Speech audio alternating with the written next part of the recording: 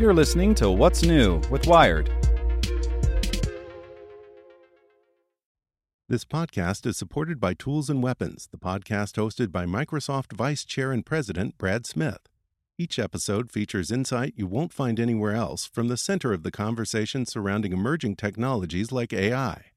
Right now in the podcast, you can hear a special episode where Brad Smith lays out Microsoft's vision for a vibrant marketplace driving the new AI economy.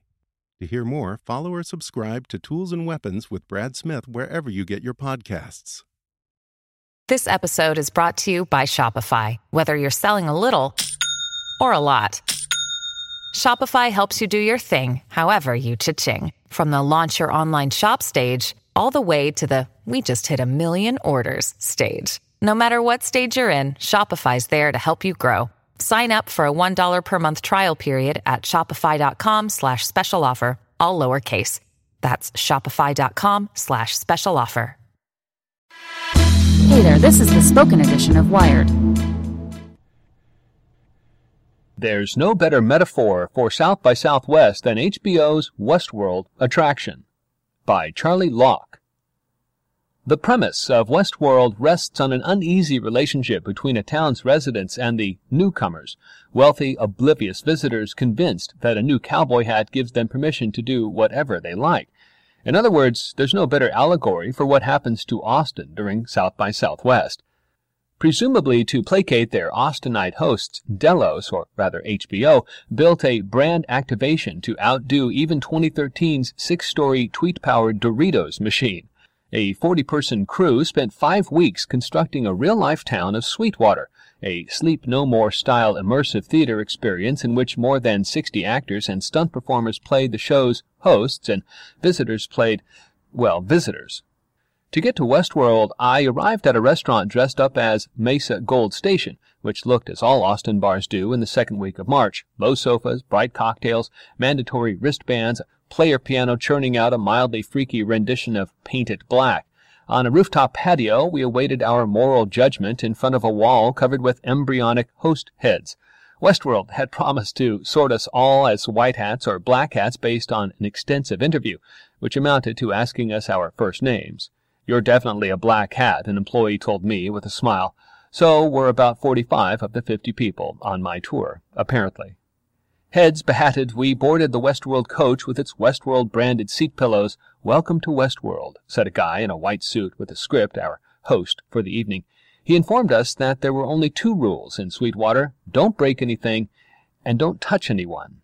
A grainy commercial for Westworld started playing on loop on the bus seat TVs as we pulled onto the interstate, our tour bus full of fearlessly aspirational cowboys. Half an hour later, we got off at the interstate exit for a local Wild West-themed venue. There it was, a dusty main road with a saloon on one side and shuttered storefronts on the other. "I got kicked out on Halloween last time I was here," said my seatmate, purple hair peeking out from under her black Stetson. At least someone deserved their hat. 2 women in bonnets twirled their full skirts. A man in suspenders stared moodily at his unlit cigar. Almost immediately, a woman recruited me to go to a meeting the next night for women's suffrage, explaining the need for a constitutional amendment. The hosts know their audience. Walking around Sweetwater, it felt less like the historical reenactment towns of 4th-grade field trips and more like a Wild West filter for Instagram. There were a variety of settings for selfies: a saloon, a graveyard, a blacksmith shop, a room with a secret sliding door that revealed a scientist working on a drone host. I can only imagine how much more quickly Peter Abernathy would have glitched if the newcomers had pulled out their smartphones. As I stood in line to get brisket and baked beans, "Fuel for the Human Machine," read the label, at the Coronado Hotel, I heard a shout.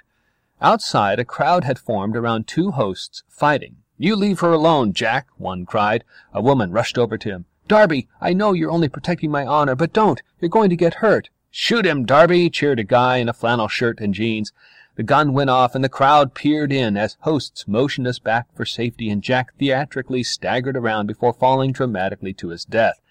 A guy clapped Darby on the back and cheered, "You did it, man. It's our 3rd time to the bark, and you effing did it."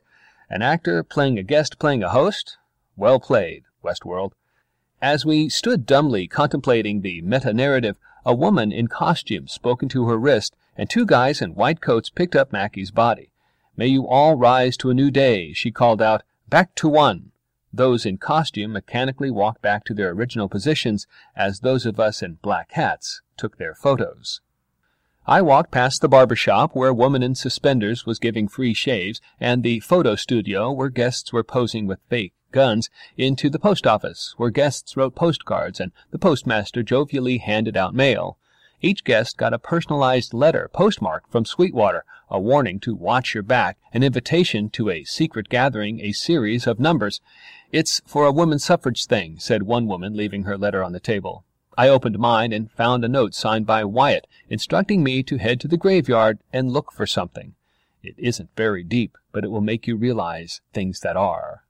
I walked back to the graveyard where a morose-looking woman was placing stones in a pattern to spell out 0422. I showed her my letter and asked her what it could mean.